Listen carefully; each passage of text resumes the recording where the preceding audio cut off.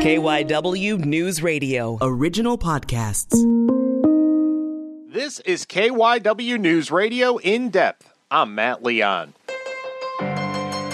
Time for our weekly look at the economy in the midst of a pandemic, and this week, in the middle of a presidential election, we will have our discussion, as we do every week, with David Fiorenza, Assistant Professor of Practice, Villanova School of Business. We talk about the ramifications of the election, keeping an eye on what spiraling virus numbers could mean for the economy and what we're seeing on Wall Street. Always interesting. Give a listen. So let's start with the election. As we are talking here, the election has not been called, but all signs point to Vice President Joe Biden winning the election. Have the markets priced in the election to this point? Do you expect any volatility, or had they already kind of synthesized everything they need to synthesize from the race?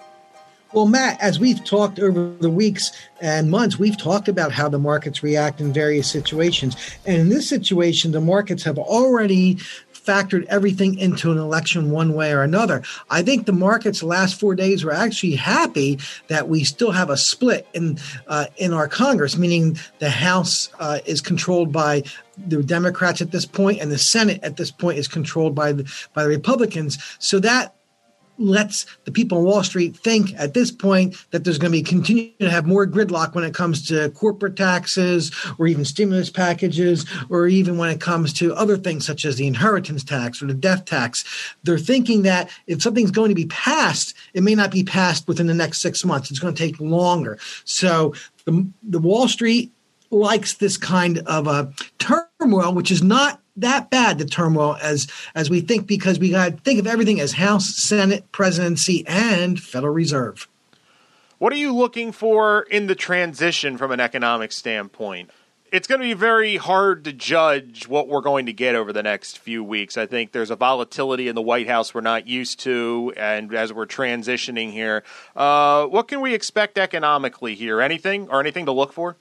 Well, I have turned my attention even more to the Federal Reserve, Jerome Powell, the Fed Board of Governors, and all the Federal Reserve central banks that we have throughout the country, as basically a way of showing me the voice of reason, if we want to say that, showing me what could happen in the next few months. And I continue to like what I see coming from the Federal Reserve. We've been talking about a second stimulus, it feels like, for about 9 years now. We haven't gotten it. I think we're going to get something. It's just a matter of whether it's like in this lame duck session or if it is after the inauguration. What are your thoughts there?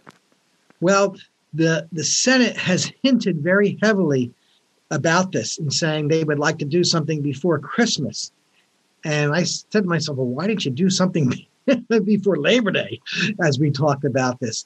That would have been the perfect time to do it, right after summertime, people going back to work, school, getting ready for various holidays.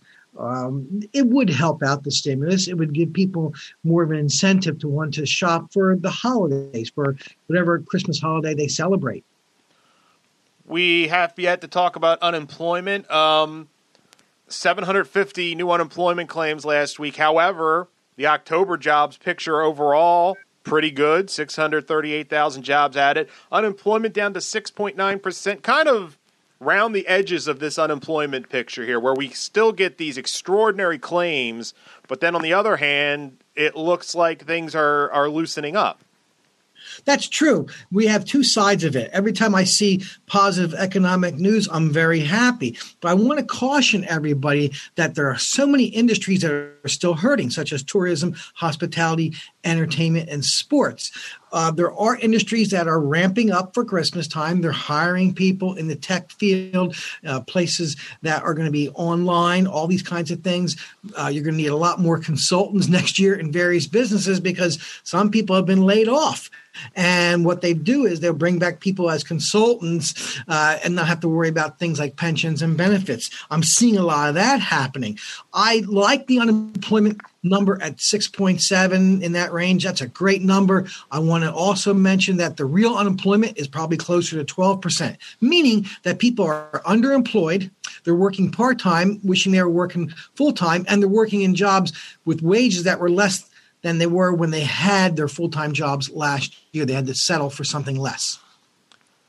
We haven't talked about the virus, but it's raging, and a lot of this news has gotten swallowed up, understandably to a point, by the presidential election. But we're seeing numbers across the country. I think there's going to be a reckoning with the virus coming as far as new restrictions. I don't know what that's going to look like and where it's going to look like.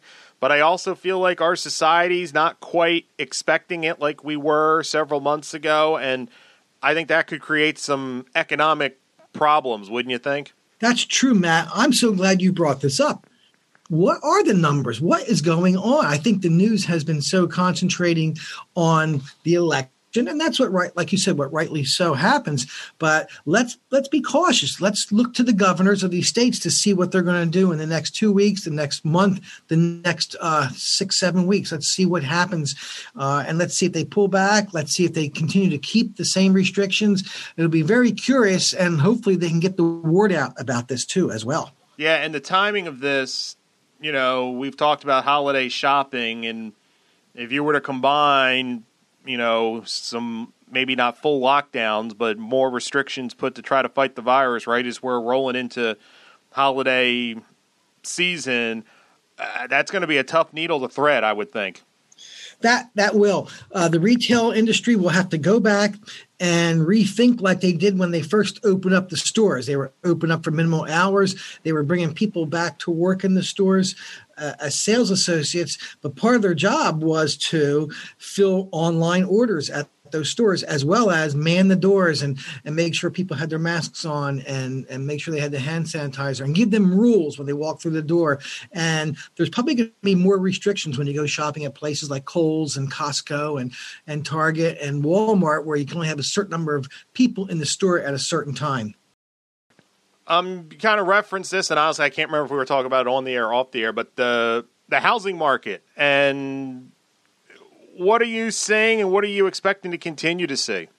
Well, I'm seeing great numbers with the housing market, and I'm really pleased with the housing market. That's because the Federal Reserve has lowered interest rates so much that people are buying. People are also refinancing their mortgages. But you know what, Matt? There comes a time when that stops because just the volume of it, you usually only refinance once or twice in your lifetime, and you're not going to get a lower rate than 2.5% to 2.99 at this point. So the Federal Reserve is saying, let's look at the beginning of next year, because we cannot have just housing carry the entire industries of everything in the United States. It has to be other industries that have to step forward. And I hope once we start opening the economy up next year, that other industries will come back to 50% instead of 25%. And that will take away the pressure from the housing industry. And I want to circle back to the election where we started. I'm interested now, while the focus is on, obviously the races and who won and who lost. But as I said, as we're talking here, all signs are pointed to Joe Biden, even if the race hasn't officially been called. How much will Wall Street, how much will the economic community be looking at his cabinet choices when you talk about Treasury Secretary and people like that? How could that move markets and stuff like that if they see somebody, if he tries to get someone who, I don't think an Elizabeth Warren, but, it's not crazy to think you try to get somebody like her who has very, very aggressive ideas about how to handle Wall Street and stuff like that. I would imagine that they're watching that closely, huh? They are, and there's a little secret out there. As much as Wall Street and banks complain about regulation, some of them like it because they like the regulation because it keeps out competition. It's actually a barrier to entry for more banks trying to enter the market. So in theory, they always say, regulation over regulation. But I think to a point they like some regulation. They really do, the banks. Now, I could be wrong. I've had lots of discussions with people about that. I think you won't see much movement in the markets until when they call the election. I think it's about 20 days after the election. They still have to certify it. And then I think some of this may come out closer to the beginning of December when the markets may move up or down. But however, with them moving up and down, we could be in full swing of the Christmas season for retail. So the markets may not react as negatively as much as we think. That's it for this episode of KYW News Radio In Depth. You can listen and subscribe to the podcast on the radio.com app or wherever you listen to your favorite shows. I'm Matt Leon, and we'll have another episode out soon.